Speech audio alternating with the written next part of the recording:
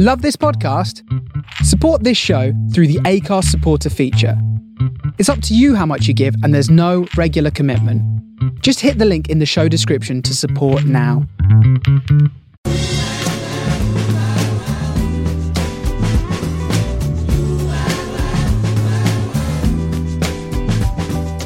This is the Soho Radio Podcast, showcasing some of the best broadcasts from our online radio station, right from the heart of Soho, London. Across our music and culture channels, we have a wide range of shows covering every genre, along with chat shows, discussions and special broadcasts.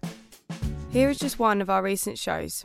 To catch the full show, head to our Mixcloud page or listen live at sohoradiolondon.com.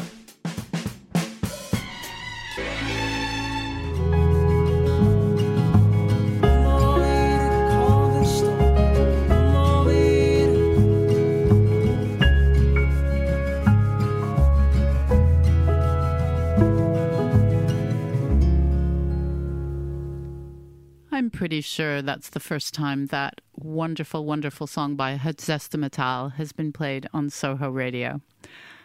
My name is Karen Shook. Welcome to Dock and Roll Radio. It's a Friday evening. We are here in beautiful downtown Soho, and I'm here to talk to you about two fantastic online screenings of great music documentaries. Given that Dock and Roll is the UK's music documentary festival, it's hardly surprising that I would be talking about those things. And the best bit is that the two films I'm going to be talking about and that we're going to be showing you coming up very soon, these films were made by a young man and film director named Graham Bendel, or Bendel, depending on mood, who's joined me in the studio. Graham, thanks so much for coming. Hi there. Thanks for having me. So we were talking about how your name might be pronounced, and it would appear that you are happy with either version. Yeah, I mean, either works, whatever. Yeah, I think it's Bendel, but as I was saying, Bendel sounds a bit more exotic, a bit more pretentious. So, whatever you feel like. Well, I think pretension might come up today. I am quite pretentious. Pretentious moi. I think you know a few musicians who are pretentious. Now, the reason that Graham has agreed to come in is that we will be screening have I got the wording right, the world online premiere. Yeah, that's absolutely correct. Billy Childish is Dead hasn't shown online before. And, it hasn't screened anywhere for about 10 years. So it's quite a big thing for me, actually. Well, and all his fans. We are very excited to have it. This is an acclaimed 2005 documentary about a character many of you will have heard of, and many of you may have some ideas about. Now, the other film that we are screening, and I should say, in case you're wondering, well, when is this? We are screening it worldwide via Dock and Roll TV for 2 weeks only, from the 17th of September until the 4th of October, and that's an exclusive. So that's Billy Childish is Dead. And a second film, brought to us by Graham, Upstairs Planet. And this is something that we're offering for a second time due to demand. We premiered it online for 2 weeks during June.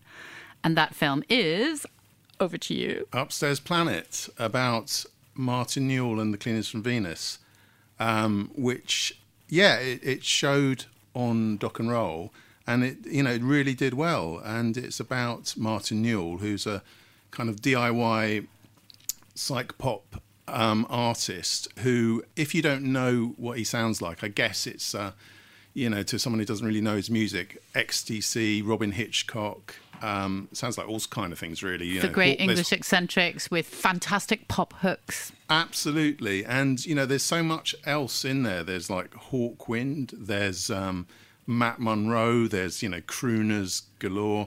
It's just, he sounds like, not one or two bands. He sounds like 100 different kind of people, depending on what album it is, what time period, and even one album can have so many different kind of styles and sounds. So he's a fascinating artist. And the fantastic thing about radio is that not only do we have the director of a brilliant film about him describing it, but I can now play you a song by that very artist. So I asked Graham to suggest some songs, both from Billy Childish's oeuvre and from Martin Newell's. And we're going to start with a song called Incident in a Greatcoat.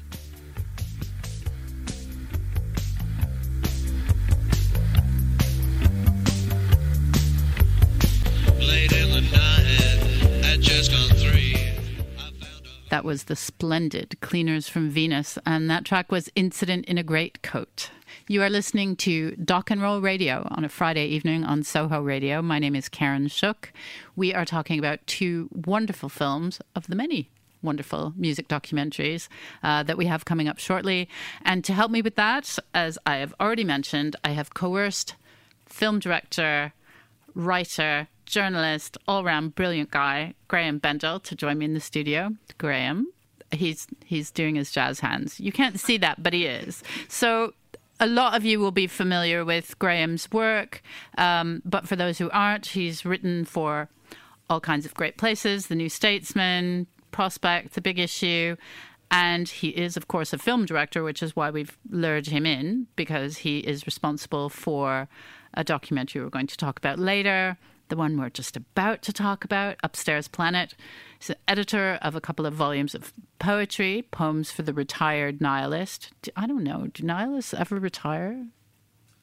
It's more a calling, right? Not a day job. I like that title, actually. It's I don't know how I came up with it, but I tried to get the book into One Waterstones, but the person there said, we don't have a section for retired nihilists.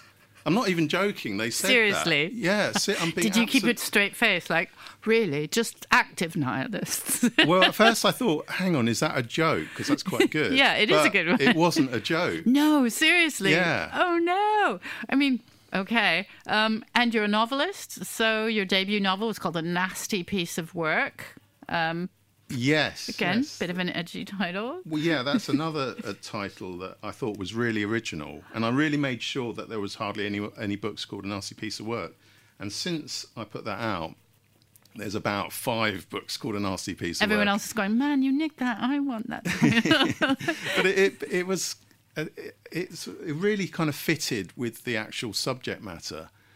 And it was just like a perfect title, even though it was a kind of, it's a bit of a cliche in a way, but I just thought, I want that, and there's nothing else really called that. I think there was a Spitting Image book called A Nasty Piece of Work, but that was so long ago, and it was out a of lifetime print. ago.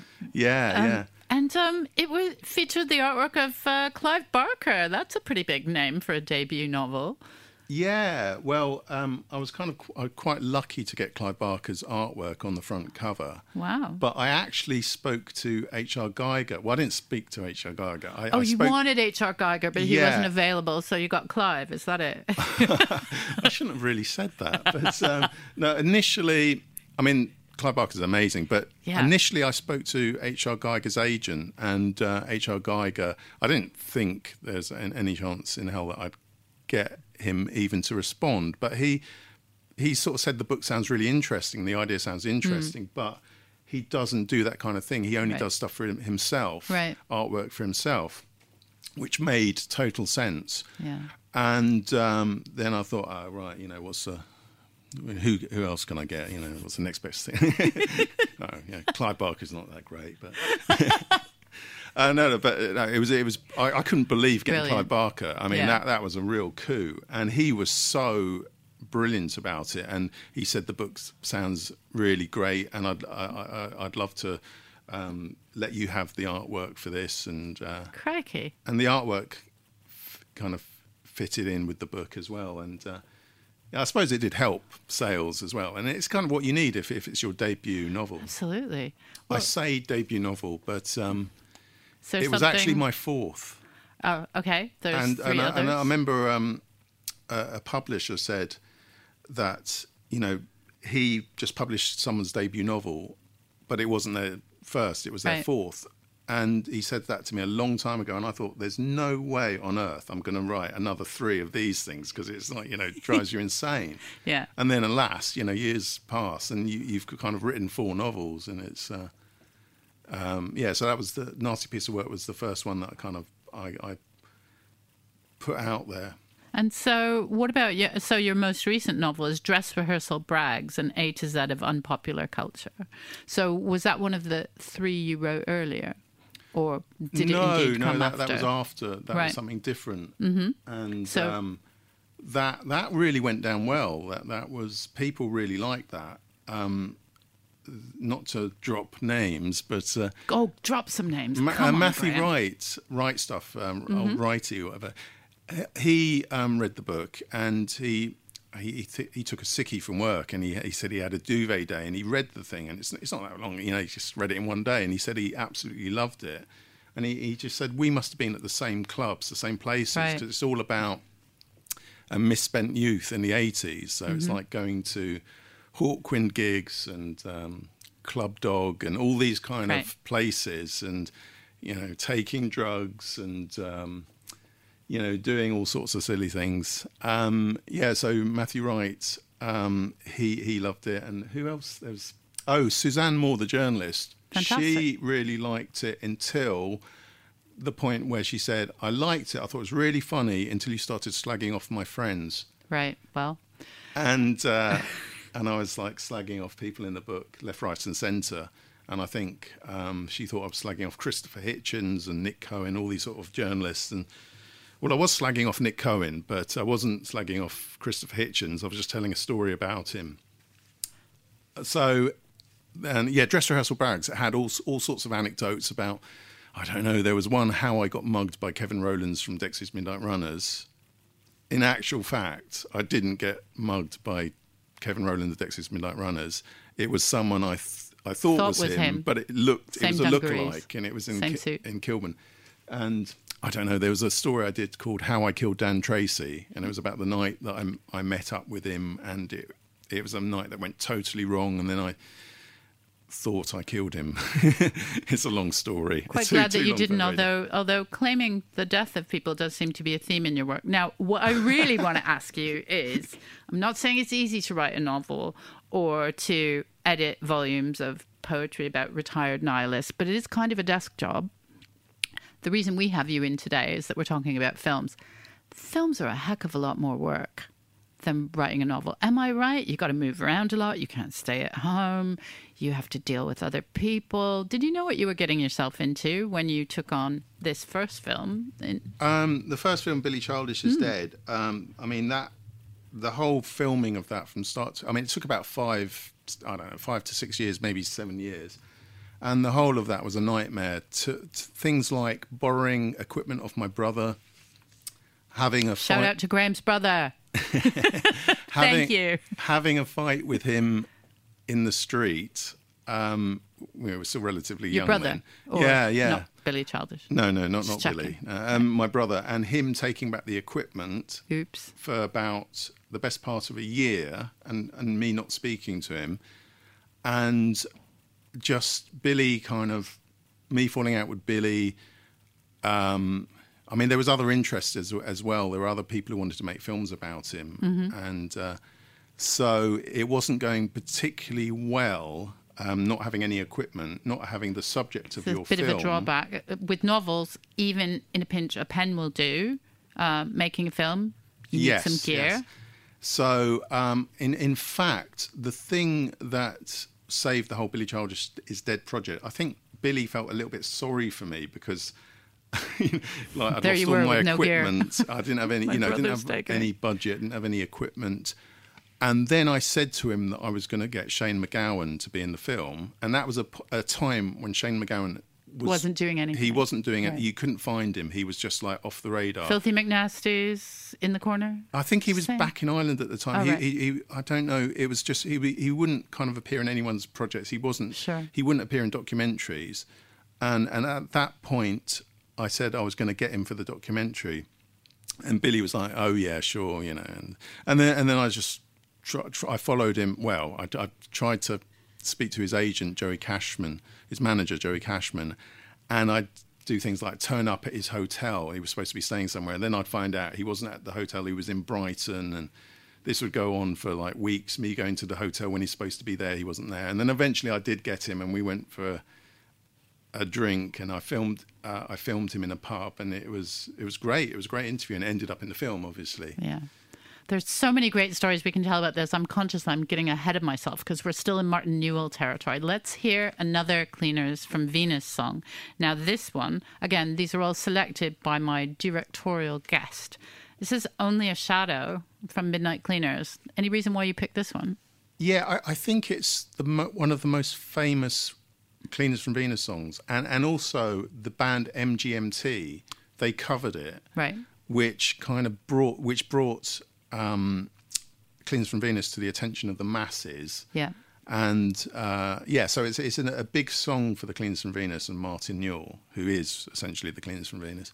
So it's one of my favourites. But there again, it's really hard to be asked to just pick a few songs because there's so many. Massive body of work. Many. Well, we're lucky that we've crammed a few in. So here we are.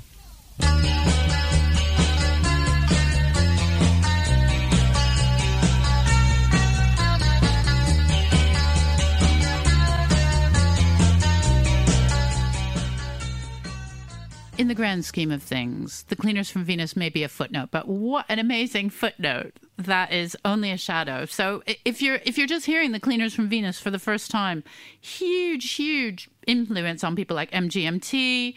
Martin Newell worked with XTC. Ariel Pink loves his work. John Cooper Clarke, contemporary. Mac DeMarco. You can hear all that. And the good thing is if you like what you hear, there is a lot to hear that you haven't heard yet. So the reason we're playing this, my guest in studio here on Dock and Roll Radio is Graham Bendel, and we are showing Graham's film Upstairs Planet online from the 17th of September to the 4th of October on dockandrollfestival.com. Graham, tell me about this man. Martin Newell, I mean, he is incredibly prolific. He's made so many songs. He started off making albums, just putting them out on cassette. He uses home recording equipment, 4-track. And I think he said somewhere recently that he loves the limitations of using 4-track. It's like being in a cage where it enables you to be brilliant. So I think it kind of stops him from asking so many questions of the technology. You're very limited, so you're in a position where you have to be creative, you have to be innovative within that kind of limited framework. So he just puts out really amazing stuff, and he does a lot. In the past, he's done a lot of the playing himself, but he played with a guy called Lol Elliott, and that's a real coup. We see in the documentary. Yeah, Lawrence, who's very eccentric. And he's in the documentary, and people really loved him. And nice pith helmet as well. It's not really a pith helmet; it's more a straw hat, right? Yeah, I don't know what it was, but I made sure he kept it on. It's a good hat. Yeah, and so Martin Newell, I describe him. He's like I mean, I know Billy is he's kind of charismatic, but he can be a little bit of an introvert as well. But Martin Newell, I'd describe him as a raconteur. He just takes over. And in fact, I describe him as a psychedelic Peter Ustinov. Fantastic. He's just incredible. He just goes and goes. You put the camera on him and he'll just talk, and he'll just tell all these anecdotes, and he'll go on about this. He'll make jokes. He'll make puns up. And it can be kind of quite, too much sometimes. So, you can't include everything. But he's very entertaining. He's very erudite, and I think some people loved, they loved his diction. And I think they love that thing about him. He's a very likable English eccentric, because you can have eccentrics that aren't that likable. I mean, not everyone, a lot of people like Billy Childish is Dead. They really loved it. There was one person who said you wouldn't really want to go for a drink with him, or if you saw him on a tube, you'd kind of cross over to the next carriage.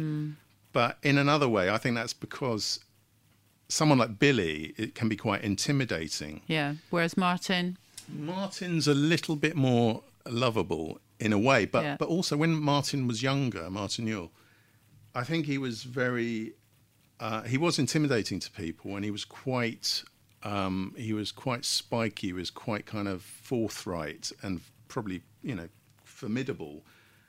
So I think at this point in his career, when I made a film about him, he was easier to deal with, and he was very cooperative, and he was very kind of like humble, as in like, wow, you want to make a film about me? And I'm like, yeah, damn right, I want to Yeah, make so tell me about how this conversation went. I mean, did you know him through poetry? I mean, you edited volumes of poetry. He's a poet. Was it through gardening? Did he do your garden? No, I basically found... I was in Reckless Records, actually, and I just heard this... Just around the corner from here. That one. Yeah, it was this one, yeah. Here we are in Soho, yeah, man. Of course, I'm revisiting this scene of, where I first heard Martin Newell. Yeah, I was in Reckless Records, and I just heard this track, and I just thought, this is incredible. And I don't usually do this, but I asked the guy, who worked there, what is this track? And he said, it's The Cleaners from Venus. And I'd kind of heard of them. Yeah. But I was thinking, hang on a minute, how can you not, a track that's good, how can you not know the artist? Right. And then a bit later, maybe, 15 minutes later, he played another track. And I said, sorry, but, what's this? And he said, oh, it's from the same album. But it was something it sounded completely different. It sounded like a different kind of band. And it was a different sort of style of music. I was like, wow, these two songs on the same album. I've got to check this artist out. And I didn't understand how I could not know about who the Cleaners from Venus were. So I did my research, and I just decided to find out about him and thought, he's an interesting person. There's a story here. So I'm going to track him down and, insist that I make a film. So you went to Wivenhoe in Essex. Well, I just spoke to him on the phone initially. Oh. And there was actually someone kind of making a film about him. But it was just a short thing. Mm-hmm. It was just a promotional thing. But funnily enough, they're actually still trying to make a film. And it's got progressively longer. And it was never supposed to be that long, but I don't know, maybe it was. But I just thought I've got to make a film on him, regardless. And usually I would be like, oh, well, if someone's doing something else on him, on an artist, I'm not interested. But this was different. I had to make a film about Cleaners from Venus and Martin Newell. So I did, and I was really pleased about it. How long did it take, Graham, from that moment in Reckless Records to when you approached him, started making the film and completed it? Because this film came out in... don't test me 2019. So still shiny and new. So when did you start making the film? It was a couple of years. It was made really quickly. Right. Compared to how long it's taken me to make films about Billy Childish and Vic Goddard. I mean, Vic Goddard was... Yes, you guys, Graham does specialise in brilliant English eccentric musicians. He's got all three. Right? Yeah, actually, that's what my brother said. And also, I think Eddie Argos from Art Brut, he was really interested in the fact that I made films about three of his favourite artists. I mean, I know he obviously likes other people, but he was particularly interested in these more, under the radar sort of kind of cult sort of acts. Yeah. But yes, it is a bit like that. I've got all, I couldn't have wished for I mean, these three films are just perfect for me, and they are this trilogy of lo-fi kind of English eccentrics with a fierce independent spirit. And I call it the Tea Trilogy. Right. Well, because we see Martin in his kitchen just stirring his cup. And there's kind of there's some. Well, I wouldn't say that it's like particularly that exciting, the tea scenes, but Billy's on stage with his flask drinking tea at some points, and Vic Goddard in Derailed Sense, he's on stage with his tea flask, and Martin has tea at some points in the film, but so. I don't know. I think I was just trying to rip off that thing of what was the Simon Pegg, the Cornetto trilogy. I thought I'll have a trilogy of my own. I'll call it the T trilogy. But I think the Simon Pegg made a lot more money than I've made. Well, I want to hear another track from Cleaners from Venus. This one, again, is one that people might know quite. If you know any Cleaners from Venus, people will probably recognise this. And this is from Going to England. Do you want to say anything about Living with Victoria Gray, other than that it's great? We should hear it. I think, yeah, on the strength of Victoria Gray, Dick Taylor from the Pretty Things wanted Martin. I love Dick Taylor. Yeah, he wanted Martin to write for the Pretty Things, and there was a meeting arranged, and Phil May walked up to Martin and looked him up and down and sort of inspected him and said, "No, I write the songs." Oops. So, yes, but I think they were all impressed by Victoria Gray, and it's one of the best, most incredible songs. I think I found out about it from Grant Morrison, the graphic artist. Right. I think he put it on. He posted it on social media. I'm pretty sure it's the Grant Morrison. It could be just a random person named Grant Morrison. Could be, but we'll never know. I'm pretty sure it is Oh, that okay. one. All right. That one. And and that's the first time I heard it. And it is the most incredible song. Before we hear it, okay, so you meet someone and you say you've made films about people and they say, who's Martin Newell? And you say Cleaners from Venus, etc., etc. And they say, okay, give me one song that will tell me something about it. And with a really diverse artist, it's hard, right? You just want to tell them, go buy all these records. I would say Victoria Gray is probably the one. But strangely, I must say, I didn't like it that much when I first heard it. And I think, how did I not... What was wrong with me? Why didn't I like it? It's amazing. But I think most people, when they initially hear it, they think it's quite accessible. It's not kind of underground. It's not kind of noise. It's a great, brilliant lyrics, brilliantly structured song. And, it could be in the charts in a way. And all this on 4-track. Well, let's hear it. This is the Cleaners from Venus.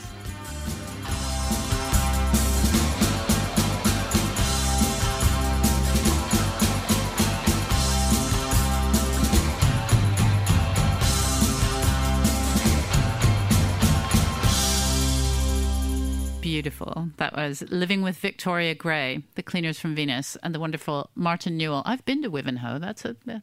It's a great place for it's a beautiful eccentric place. gardener. It's gorgeous. Those kind of lost bits of England. Well, not lost if you live there, obviously, but place that Londoners don't necessarily go. It made filming, a very kind of pleasurable experience. I can imagine. It's quite exciting taking the train up there. Yeah, and so we have Graham Bendel in the studio. This is Dock and Roll Radio, as I've reminded you. If you're just tuning in with your wireless or your laptop and wondered who's whittering on about what, we're talking about a wonderful film called Upstairs Planet about Martin Newell and the best cult act you may never have heard of, the Cleaners from Venus.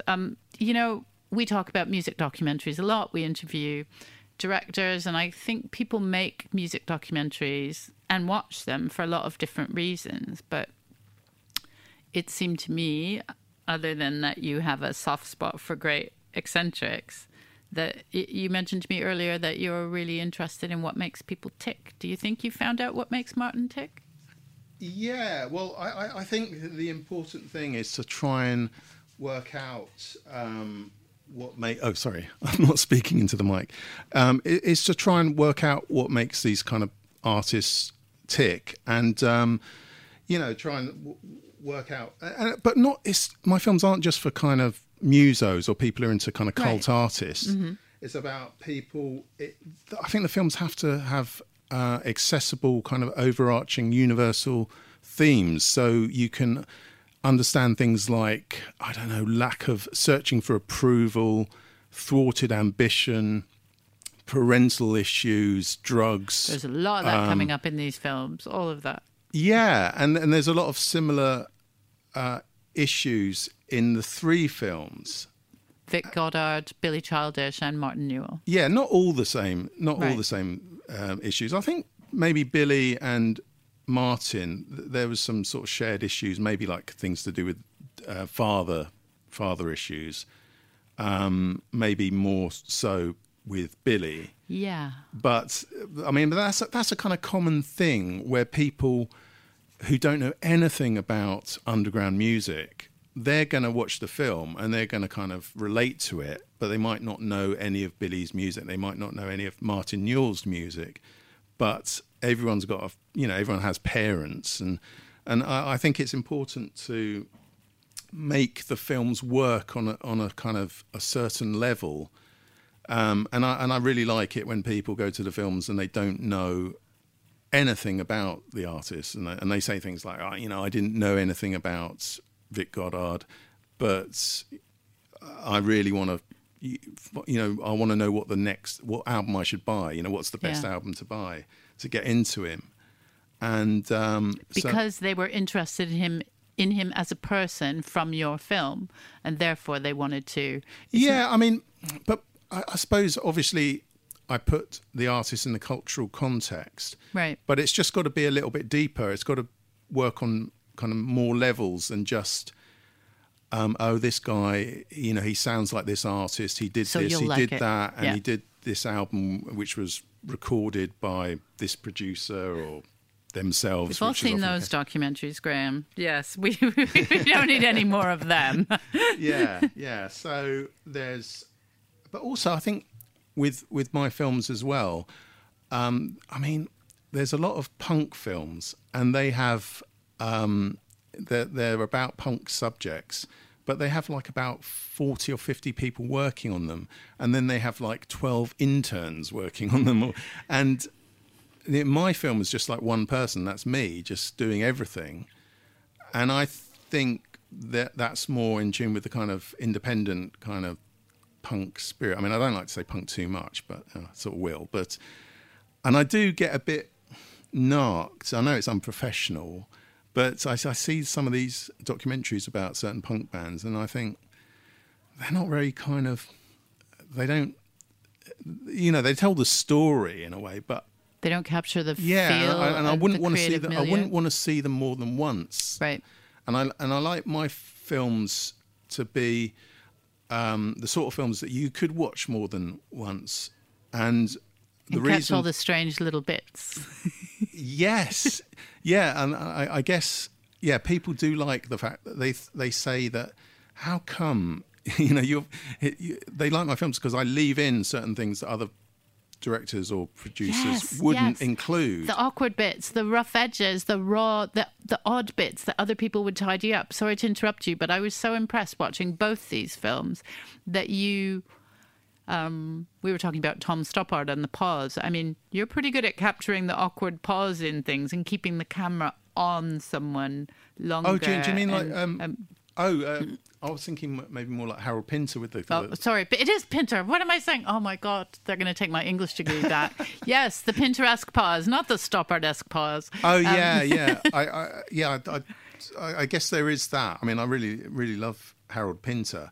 But awkwardness is, I guess, kind of factors in there a little bit. But I think it's because I don't have a producer. I don't have a production team. I don't have executive producers. I don't have that kind of structure to my films. It's just me. And yes, it's. I've said it before that it could be unhealthy in a way, but in another way, it means I can do what I want, and I've got a kind of idea about what I want to do, and I've got a good knack of knowing what kind of works in the film, and but sometimes you could try that, and let's put something in there, and it's like really kind of unconventional, and it looks too contrived. You're trying to be too wacky, you're trying to be zany, and it just doesn't work. But when there's certain things I know that will work, juxtaposed with other things. And, I feel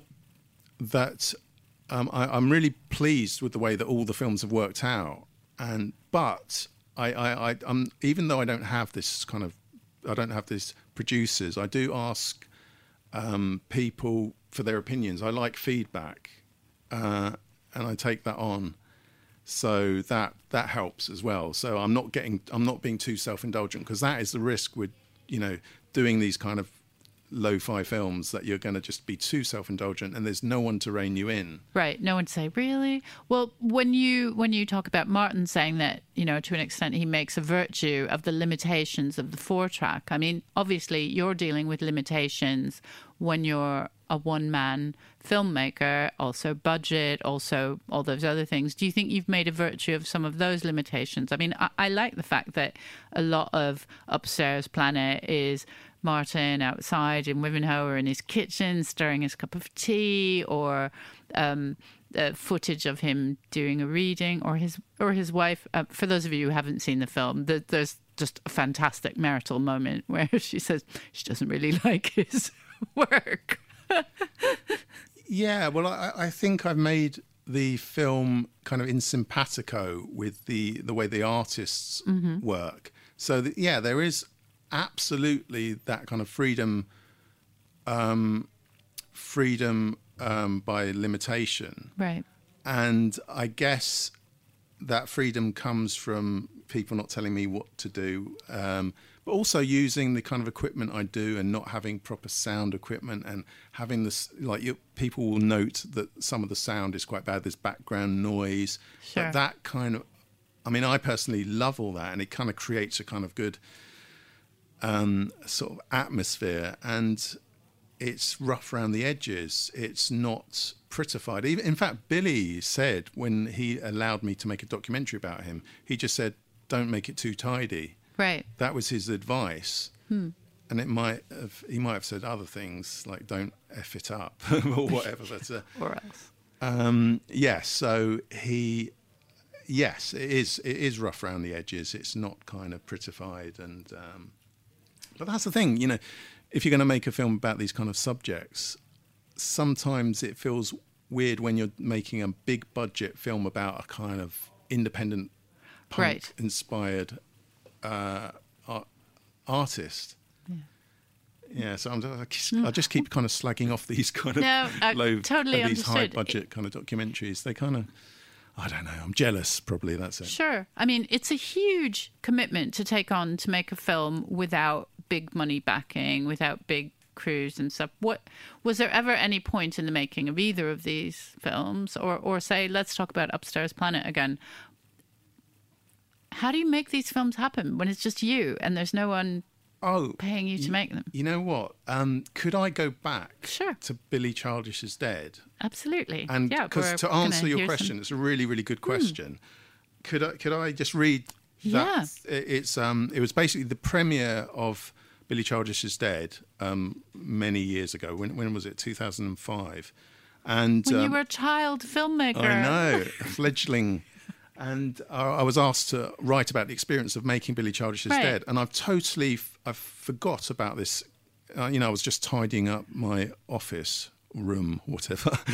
And your 15-story office. Your assistant brought in this document. Oh, that's great! Thank you for bringing it in. And I think this kind of sums up. Hang on, let's see. My eyesight's been getting really bad lately. Let's see if I can actually read. Oh God, I should be wearing glasses, but I just. You're too vain? Is that it? I think glasses would probably suit me, but oh no. Hang on, let's have a look. Let's see if I can read this. Hang on. Right, this is about the making of it. Okay, and this is about the making of Billy Childish is Dead. Yeah.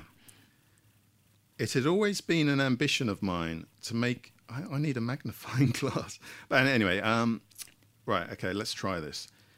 It had always been an ambition of mine to make a film. I think that this ambition was probably forged somewhere between making the 1,000th and 100,000th cup of tea for some charmless director. Like others, I was a runner when I was quite young. I remember thinking that one day it would be me who would be delivered cups of tea while I slouched on a sofa in Soho, editing suite. Everyone would hang on to my every word, and potential supermodels would hand-feed me sushi.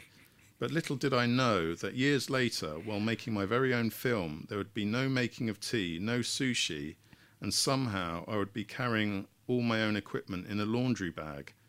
I also didn't foresee that the subject of my incredibly important film would be hectoring me on a regular basis and telling me why no one likes me.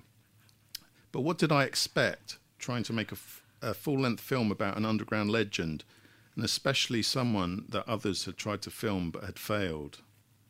That's the opening paragraph, and that completely reminds me of, making your first film, and it's nothing like you'd ever dreamt of.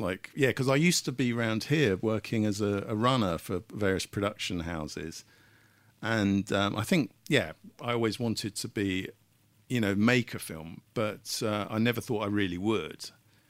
But this has been the great thing about making these 3 films, because a lot of people would say, you have to have a budget of this much, you have to have a production team, you have to have a producer, you have to have all these things, and you certainly have to have experience, you have to be qualified. And I had none of that. And I think the reason for me doing it, in a way, even though I do sometimes say things about Billy, I think he definitely really inspired me to have the confidence to go and make something without being qualified, because he always talked about the glorious amateur. And I thought, hang on, that could be me. I could be the glorious amateur. I could make a film with no prior experience. And, to be fair to him, it was really good of him to allow me to do that, because he did have a lot of people who were very interested in him at the time. And I mean, okay, there was a Channel 4 thing on him made by a director called Paul Tickell. And I was actually interviewing Paul Tickell about a film he was making for Hot Dog magazine. And I remember at the end of our phone call, he said, "I'm sorry, I'm going to have to break up the phone call now. We're going to have to speak a bit later because I'm going down to Chatham now." And I thought, hang on a minute. There's only one reason anyone would go to Chatham. Would go to the Medway. Yeah, it would be. That's to see Billy Childish, and you're a film director. Don't tell me. And I said, hang on, why are you going down there? Oh, I'm making a film about Billy Childish. And I said, but I'm making a film about Billy Childish. And but to be fair to him, he made what he was doing for Channel 4. He found out what I was doing, and he made his thing completely different. And then when I saw his thing on Channel 4, I thought, great, this allows me, this is what I'm doing is going to be valid, because it's nothing, right. It's nothing like Tickell's film at all. Paul Tickell's film. And right. Paul Tickell's a lovely guy. He did that film Christy Mowry's Own Double Entry, which was based on the B.S. Johnson book. And and I was one of the few journalists at the time who'd covered that. And Luke Haynes did the soundtrack. Yes. As you probably know. Yeah. And I think I was mentioned, they won an award, and I was mentioned as, I think Nick Moran, who was in the film, mentioned me as well, because I kind of really tried to publicise it as much as possible. I guess it's that kind of, I don't know, we realised that we got the same kind of... kindred spirit, shared ethos. That's exactly what I was looking for. Yeah. Well, we're going to hear some of the work of Mr. Childish. Got a couple of tracks here. This one is from the Headcoats, and this is Good Morning Little Soak. No, Good Morning Little Snob. Snob. I haven't got my glasses on. That would be what. Why did I say soak? That's really bad. Good morning, little snob. Good morning, little snob. How are you today? I only rang up 'cause I'm sad and your lungs are bad. You are listening to Dock and Roll Radio on Soho Radio. My name is Karen Shook. We started with the sound of Wivenhoe, nearly on the coast of Essex. And of course, we just heard the sound of the Medway, Chatham, to be precise. That was the Headcoats with Good Morning Little Snob. I've got the title right. And the reason that we're playing that, other than that, obviously, it's fabulous, is that we have Graham Bendel, director of 2 actually 3 fantastic music documentaries. We're talking about 2 of them today. Upstairs Planet with about Martin Newell and the Cleaners from Venus, and then Billy Childish, Who Is Not Dead. So here's my question for you, Graham. As a film director, especially as a one-man show, you spend a hell of a lot of time with the subject of your film. You must have, you're joined at the hip, really, or at least chasing them around. How do you feel about the people that you've made these films about? Do you like Martin, for example? How do you feel about it?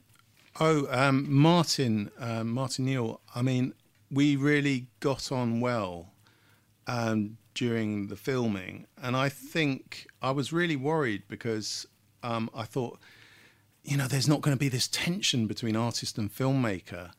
And is it going to be just too sort of pally? And so you're worried about that? You're worried about it being too cozy? Yes, I don't want it to be too cozy, too pally. I don't want it to be sycophantic. Right. And I think there's a feeling when you watch Billy Childish Is Dead, I think you can maybe sense that I'm not a friend. We're not pals, and maybe there's a slight intimidation.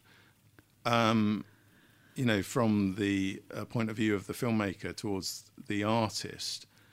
And I just thought, we're getting on so well. Is this Upstairs Planet, Martin Newell film, is this going to suffer because of that? But it didn't. It wasn't to do with that, and that didn't really factor in. And it was just more about Martin. He takes centre stage.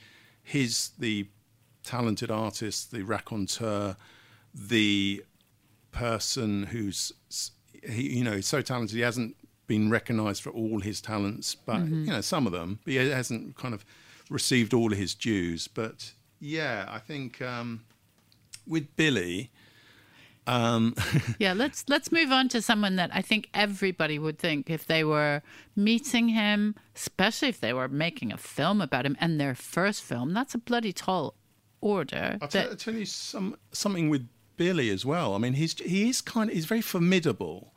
There's also a physicality about him. It's quite menacing. When he opens the door and you see him, he's kind of quite tall, and there's something about his physicality, his presence. He's got an aura that is quite intimidating, especially for a first-time filmmaker. But he's a really lovely person, I think, deep down. No, no. What am I talking about? No, he used to phone me up and say things like, "Oh, you know what, Bendel? You're the most conniving, scheming, manipulative person I've ever met." And then I'm making that oh my God face. You can't see it, and all then of you, but the next night he'd phone up and say, "Oh, you know what, Bendel? You're like Dougal from Father Ted," which is a bit of a charmer. Yeah, which is a contradiction because, if you're really conniving and manipulative and scheming, you're not Dougal.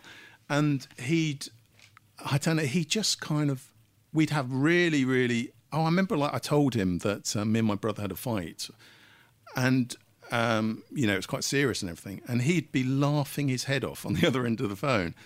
And I'd do, I remember, I'd put the phone down, but the funny thing is, he'd phone up and say, "Are you all right?" So, right. So there was some. There was a really fun.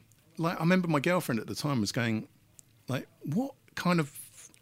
what relationship do you have here? It's so weird. The way you argue like cat and dog. You're screaming down the telephone. Seriously, screaming at each other. Yeah. Okay, you're a first-time filmmaker. Why didn't you run away and think, I don't need this man? Because you were doing him a favour, I've got to say. Well, thank you very much for that. Really? But you made I didn't see it like that. And I mean, to be honest, when I say we're screaming down the phone, that was when I was at the end when I was at the end of my tether, when I didn't really care anymore. I thought, you know what, I don't care about this film. I don't care if it doesn't get made. Go on. But so we'd have an argument or something, and then I'd put the phone down, and then he'd phone up and say, "Oh, are you all right?" Which showed that he can be very spiky, but deep down he's quite a caring person. Okay. But I think when I showed the premiere of Billy Childish Is Dead, when it was shown. Afterwards, he phoned me up and he said, "Did you feel proud?" Right. And which was really, it was really nice. And he, as in, it was really good. You should feel proud. Did he actually say it was really good, though? Come on, tell me the truth. Did Well, he ever say, hey, Graham, that was awesome? You know what he said once? He said, you know what? I've talked to a few friends of mine. They've seen the film. You know what? It's okay. I thought it was really rubbish. No, he told you that. At one point, and he said, you know what? I got it wrong. Friends not- of mine who I trust have seen it, and they think it's really good. They think it's unpredictable. They think it's really good. And it comes down firmly on the side of me. It's not kind of defamatory or anything. So, Bendel, it's good, right? But just don't go around thinking you're a genius now. Oh my God. So you make this film. It's your first film. It's with a difficult character. There's all kinds of and you were brave enough to go on and make more. I got to say, all credit to you. What I love about this film, other than that, I think, thank God I don't have to hang out with Billy Childish, is that this really calm sort of look at a kind of interpersonal relationship argument dumpster fire off in the corner, and you take your camera right up there when Charles Thompson from the Stuckus is going on about Tracy Emin stole everything from Billy Childish, and then some people won't appear, and of course you've got great footage of Shane MacGowan saying stuff about him, but other people who don't want to be in the film, and you tell us that, which I find amazing. I mean, I've got to be honest, watching him, he looks menacing. He doesn't look nice. I kind of think I'm probably on Tracy Emin's side there. I mean, Charles makes a great, case that she nicked everything from him, et cetera, et cetera. Then you have the warring art critics, one going, he's incredible, and he's on the cover of a German magazine, and they all think he's great. And then someone else from Channel 4 going, his work's crap. And I just think, wow, what great material, but how hard to sort it all out and observe it all. Yeah, I mean, I it's kind of weird to think that I did that by myself, but at one point I forget now, I did have a proper producer, and he had all the tapes, all the stuff I'd shot, and I think that's what had happened. He was waiting for Larry Clark to make a film about Billy Childish, Right. I think Larry Clark was going to make a film of one of Billy's novels, and he thought the film would only be relevant if Larry Clark made a film about him. I see. But I started thinking, well, no, I want to make a film about this artist. I like this artist, and I don't need the, the go-ahead from anything that Larry Clark's doing. Sure. So, so I just kind of went ahead and eventually got all the tapes back and, made the film. Actually, that's another chapter. It's weird because I made this a long time ago, so I forget about the ins and outs of actually making it and all the kind of production problems, of which there are kind of many. But, So I sometimes think, wow, I can't believe I did that all by myself. With Billy Childish shouting at you on the phone from time to time. Yeah, that was... Yeah, I mean, it was. I remember I got really ill as well. I never get ill, and and it was because of the stress of making the documentary about him, and it was things like, I don't know, like when things were going badly, I'd try and I was kind of shut out from his kind of people a bit. And, I try and be friendly to some of people who knew him and, or maybe his wife or whatever. And, I was totally blanked, totally ignored. And I remember I was the whole thing was really stressful and I kind of really wanted to make the thing. And then it dawned on me that I probably couldn't and it wasn't going to happen. Oh, no. But, when I think everything changed, when I managed to get the interview with Shane MacGowan, the interview with Shane MacGowan in the bag. And, and then I got that interview. Then I got another interview with someone else, and then it was starting to take shape. And then when it was shown and it went on DVD as well, it got a lot of people really liked it.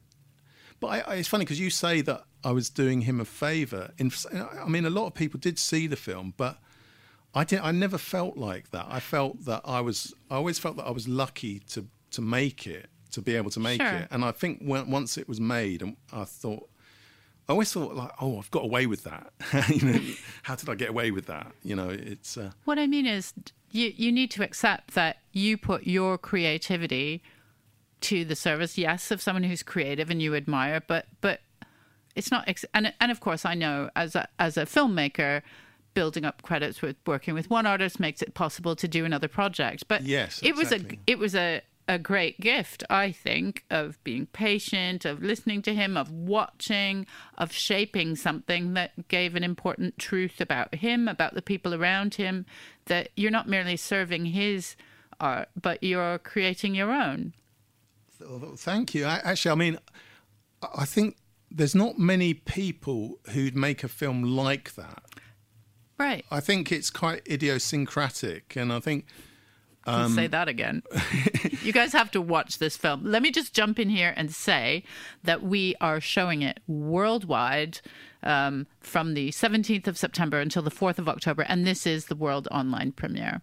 So you can... But listen, Graham, so you have to accept you made a thing that followed your singular vision, maybe not with as much shouting and as Billy, but don't you accept the validity of the fact that you created a piece of art? Yeah, I mean, I'm very proud of it. And sometimes I'm being a bit over modest, maybe. Yeah. But a lot of people loved it. I mean, Andrew Weatherall was, I think he said, I spoke to him on the phone, afterwards, after I'd made it, and he said, I doff my cap to you. It's a great film. It's really good. And he also said, I was asked to phone him or something, and he said, oh, we've been talking about you. And who's we? Do you know? Him and his friends, apparently, they worked out that I put out certain things like various books, various records, and then did the Billy Childish thing. And they were apparently having a conversation about me, which is a massive compliment.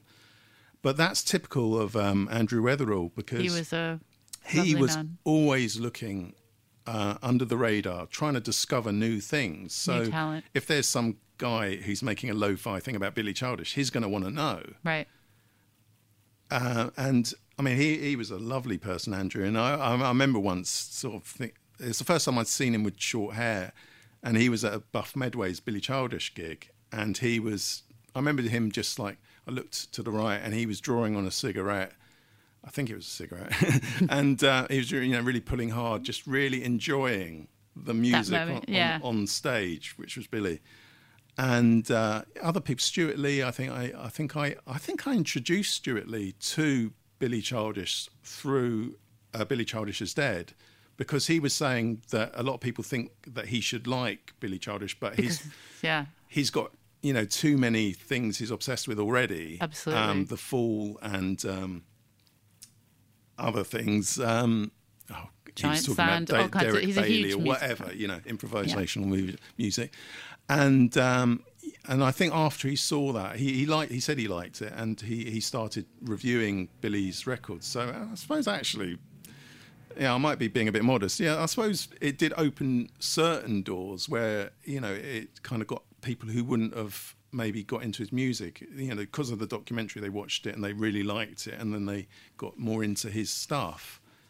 But it is weird as well, because there's a surprising amount of... Someone was saying, a friend of mine, Johnny Halifax, I think it was him, he was saying that there's a lot of Billy Childish fans that you think has seen it, and they haven't seen it, which is really odd. But that's, I think, because Billy, he's got so many things to promote. Sure. He kind of spends time promoting things that are all his. So he maybe doesn't, Martin Newell's different. Him and his manager, they completely got behind Upstairs Planet, and we worked on it like a real team, and it's been great.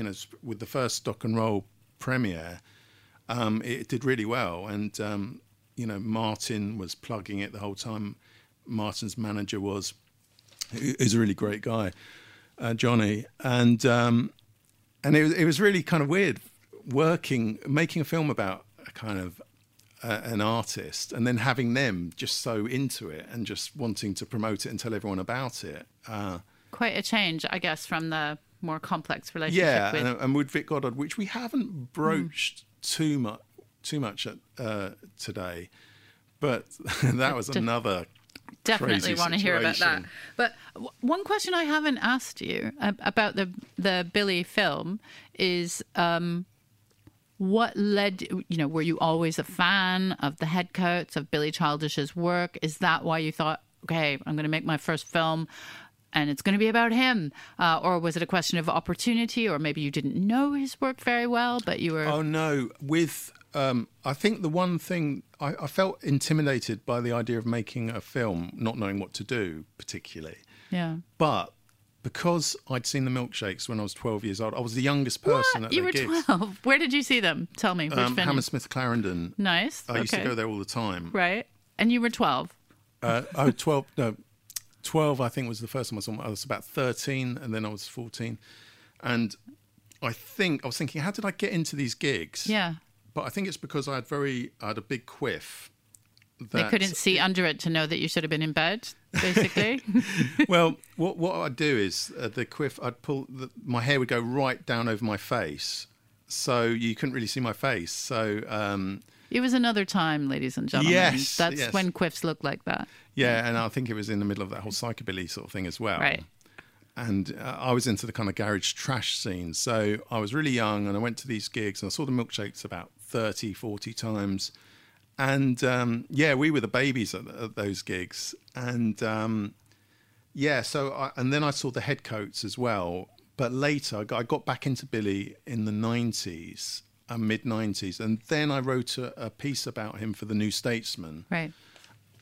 Which was more about the Billy's influence on Tracy Emin. Sure. Which was a really, really good piece, even if I do say so myself. You should say so yourself. Because it was, and Billy loved it as well. And that's kind of when we got talking a lot. And Charles Thompson, he liked it as well. And sure. I originally, me and a director friend, we were going to make the film together, but with me as the kind of journalist type person and him as the sort of director. And funnily enough, I saw him today, and I blanked him because we. That's how they roll in Soho, the filmmakers. Because we fell out, and our producer Claire is laughing. She lives in Soho. She's just laughing silently. Well, we fell out over the film, and I ended up taking it on. Right. And it's just because he saw me about a couple of years ago, and he drove up to me in the street, and he said, "Hey, look, let's put all this arguing and the Billy Childish's Dead film behind us, and let's go for a drink." And I said, "Yeah, let's do that. Sorry for all the arguments we had and all the death threats, but let's have a drink together." And then.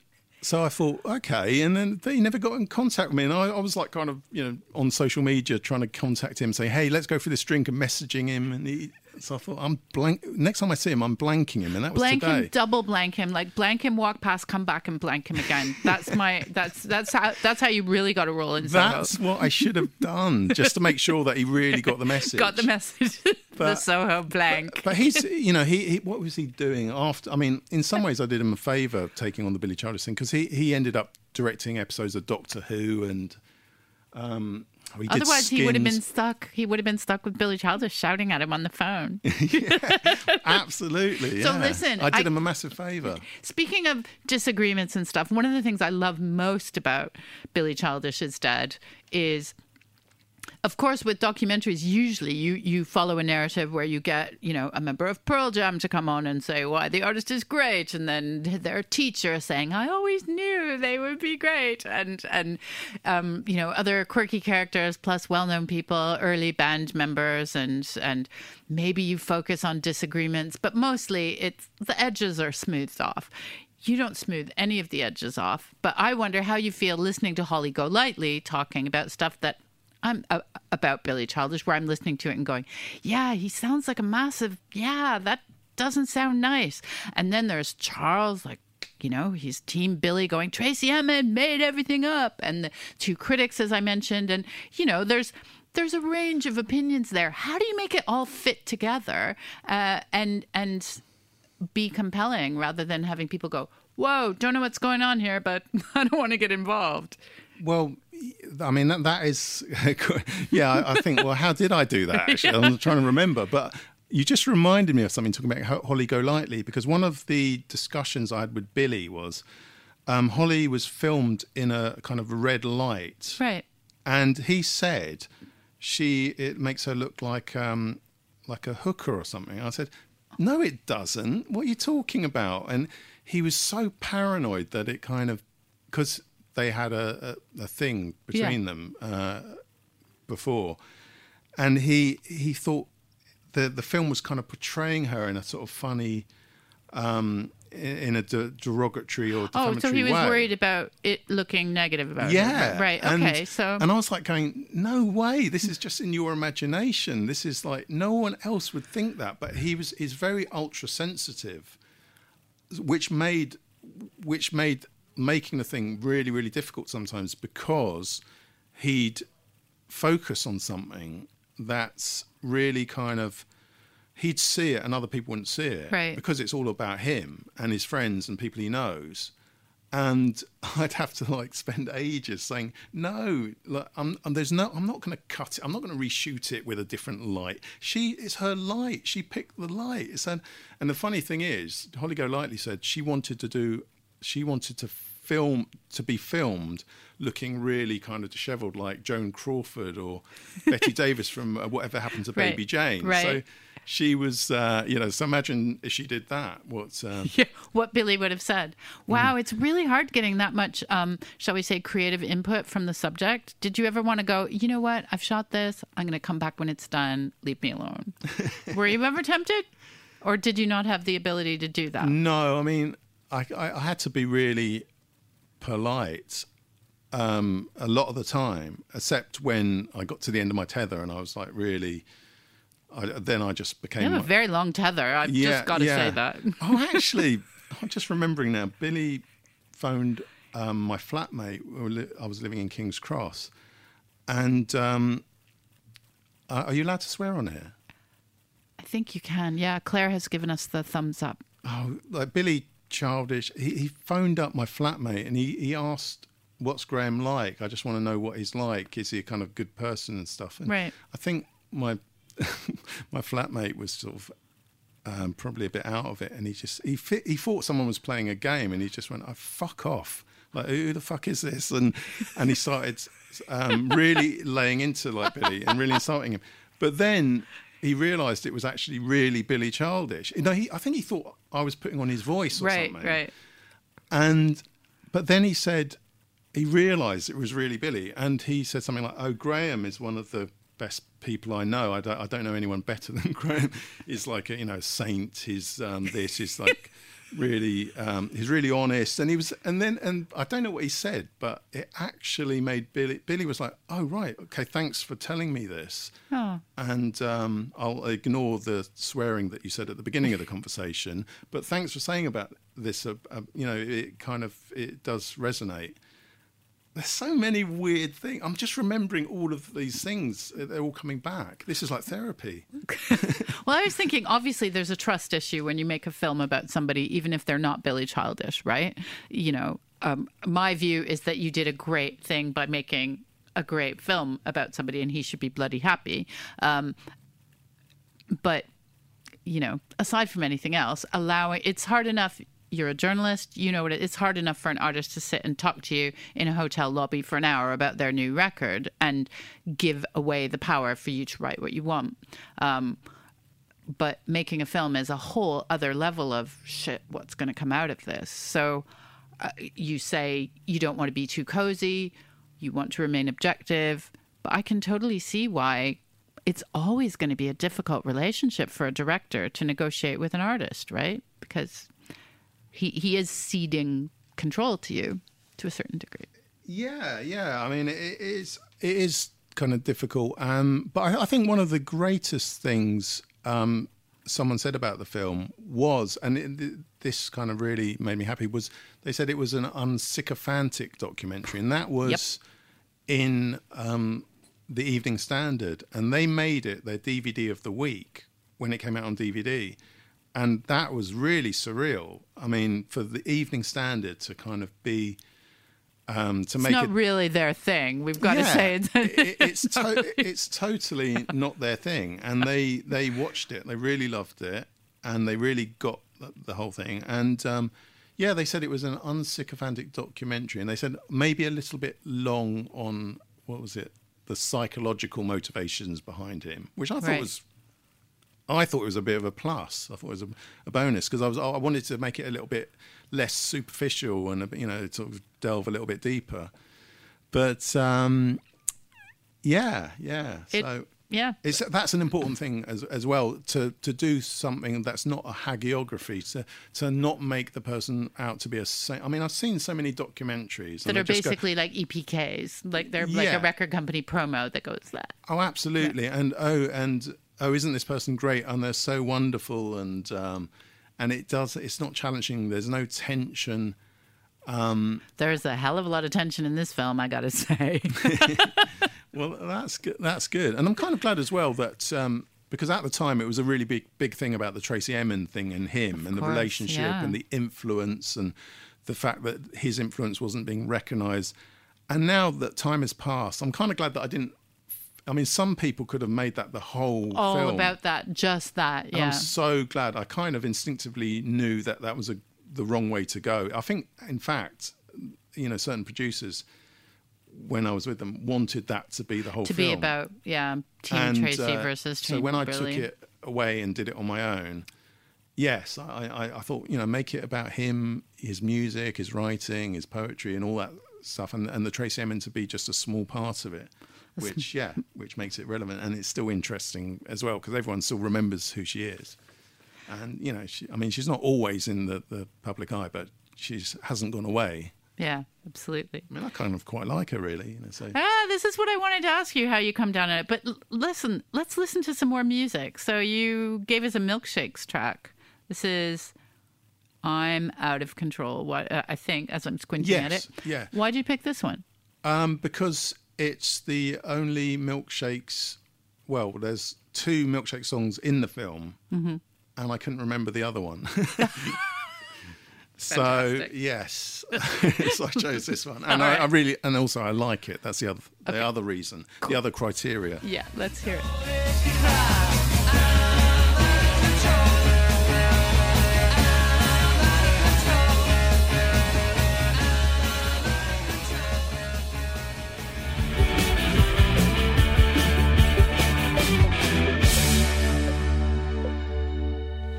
That was Vic Goddard and Subway Sect with Ambition. Actually, I was thinking about the ambitions of the 3 people that you've made these amazing films about, Graham. And by any standard measure of music industry ambition, Vic Goddard, Martin Newell, and Billy Childish are failures, right? By the platinum album standard. Yeah, absolutely. But I'm not really kind of interested in... Well, I mean, I'm interested in those sort of people, as Zoe Howe was saying, people who fell down the cracks. I'm kind of interested in the people who are forgotten about or who haven't quite received their dues. But that's not entirely fair to all those artists, because they do have like a very strong appeal and very strong international appeal as well. But it's still, it's limited. But I think of all those people, I think the person who really deserves more, his dues more, I think is Martin Newell. And it's kind of weird because, the Cleaners from Venus, I just know, everyone, not everyone, but, people know about Billy, they know about Subway Sect, and they know about Daniel Johnston and all these kind of cult artists, but a lot of people who like all that kind of thing, they still don't know Cleaners from Venus. There's a lot of people who know all the names and all those kind of bands and all the Robin Hitchcock thing, and but they just have got no idea about Martin Newell or the Cleaners from Venus. And in some ways, some of those Cleaners from Venus songs are the most kind of mainstream or the most accessible, which I found, very sort of interesting. But it's kind of, that's a story in itself. Why don't people know about this guy? Why don't they know? He's so kind of talented, he's so prolific, and he's so charismatic, and he's so kind of easy to kind of get into, because when and it's not difficult music. Absolutely, it's not kind of drone music or noisecore or Napalm Death or something like that. It's just very kind of someone in the film. I don't think it's going to be a spoiler, but they say he could have been Simple Minds. He could have done Stadium Rock. Cleaners from Venus could have been doing stadium gigs. Quite easily had things gone a different way. Yeah, a different way. Absolutely. And surely you must feel that in making that film, you're doing a bit to say, hey, look at this. This is, if you like these kinds of things, you'll like this. He's a great writer and a great songwriter. You must feel that that's at least part of the motivation in making this documentary. Oh, absolutely. To introduce people to the other sides of him. He was recognised as a writer because he used to write for various newspapers, and he had columns that he'd do, and TV host, TV presenter. Yes, he did all of that, but he still, maybe he's some of the novels he's done, the bigger kind of pieces of writing, they definitely haven't got the acknowledgement that they deserve. But he's just like a fascinating character, and we've you asked about me getting on with him, and we've like had chats on the phone, and we talk about everything from the EU to the amount of butterflies that died during the Stones gig at Hyde Park in 1969, to people, to Steely Dan rehearsing guitarists, to all sorts of things. And it's kind of weird because of his condition, and maybe the way I am as well, the conversations go on for hours on the phone. It's really, we really get on, I think. It sounds like a friendship that came out of a shared creative project. But it's funny as well, because I think he wanted to be my friend on social media, but I didn't want to be friends on social media with him because... Is this what you learn in Soho? You blank people and then you don't follow people? This is... No. I'm really starting to learn about you. The reason is because I've alienated so many people with, my political rants and everything. I'm quite left-wing. Not my political rants saying I'm into the extreme right-wing or anything, because that would be a bit weird. But, and sometimes he might not... certain people...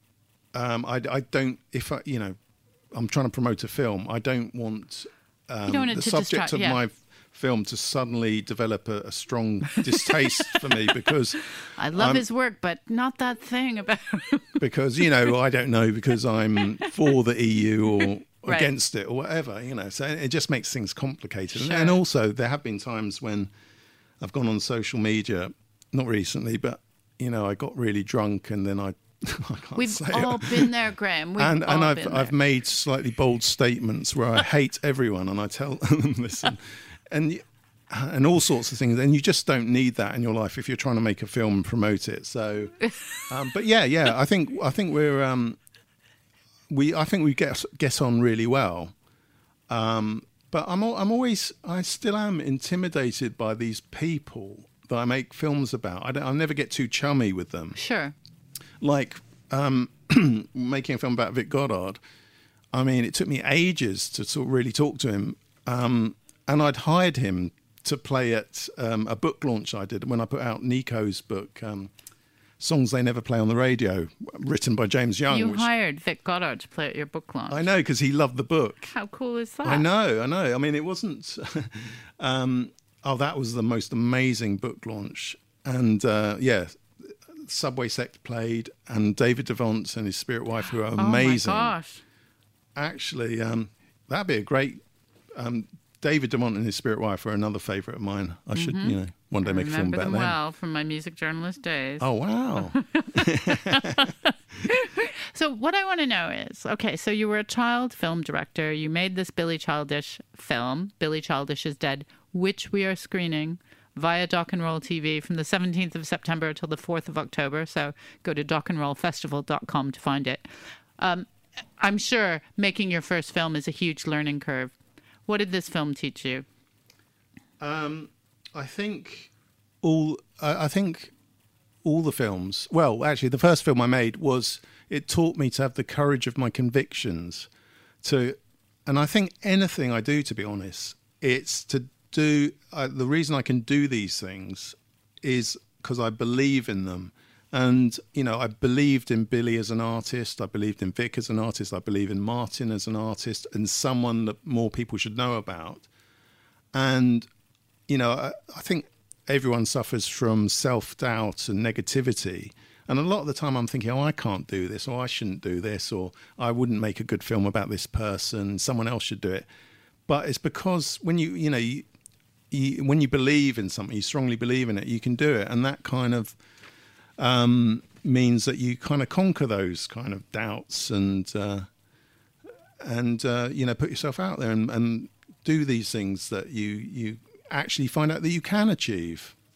So I guess it's a positive message all around.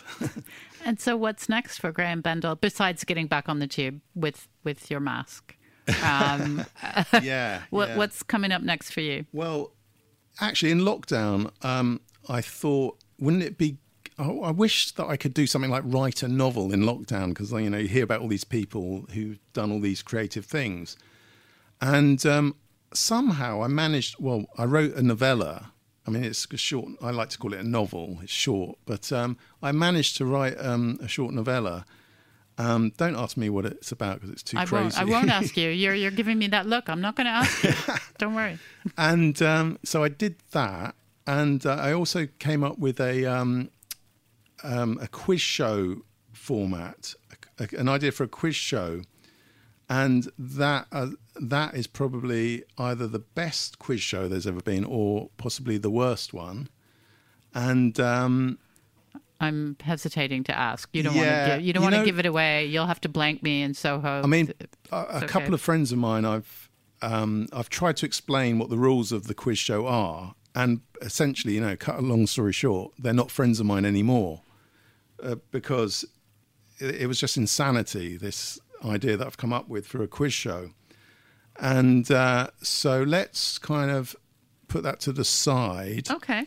One thing that I did do, it's quite recently, that was different. And I really, really enjoyed doing it. Was I co-wrote a song for the band Snapped Ankles. Okay, you mentioned this before. How the heck did that happen? Well, I did a poem a while back called Timothy Leary Teaches Weight Watchers Classes in Crouch End.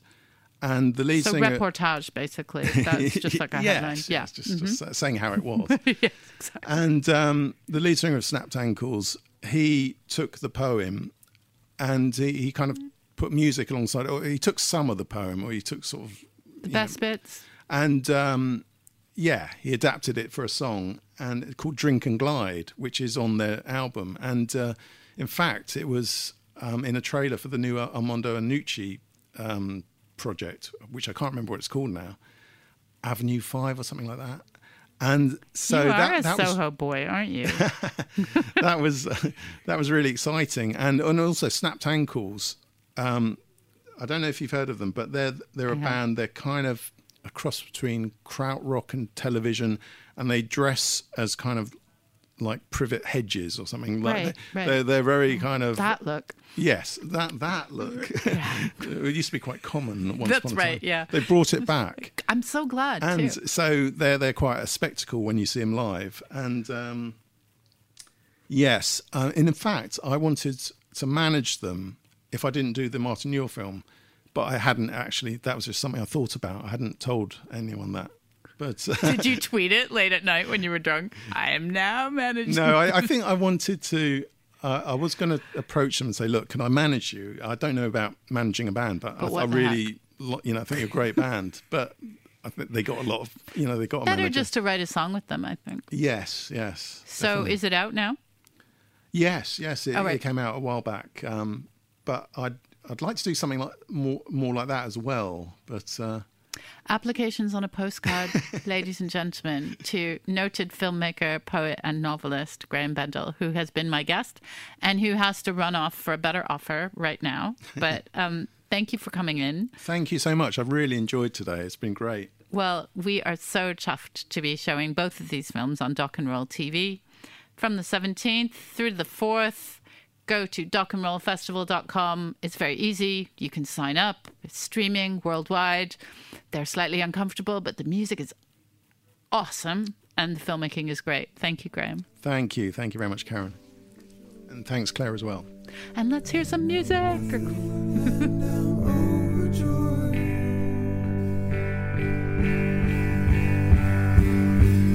God gave you life and thought. Now it's ours to waste. I have the finest love and the finest taste. See And you've been listening to Bonnie Prince Billy and his mate, Matt Sweeney. That was Superwolf. And the reason I was playing that, and that track was My Home is the Sea. And before that, David Thomas Broughton, although it could be Broughton, not quite sure. But both those artists are the subject of music documentaries that are available on Dock and Roll TV. So I thought that might be a nice way to nearly round out today's show. Graham Bendel has gone off to probably blank someone on the way home, or maybe find another great British English cult artist to make a film about. But before I leave you, and you have been listening to Dock and Roll Radio on Soho Radio, I have some pretty exciting updates coming up. Okay, you know there's been this thing, COVID.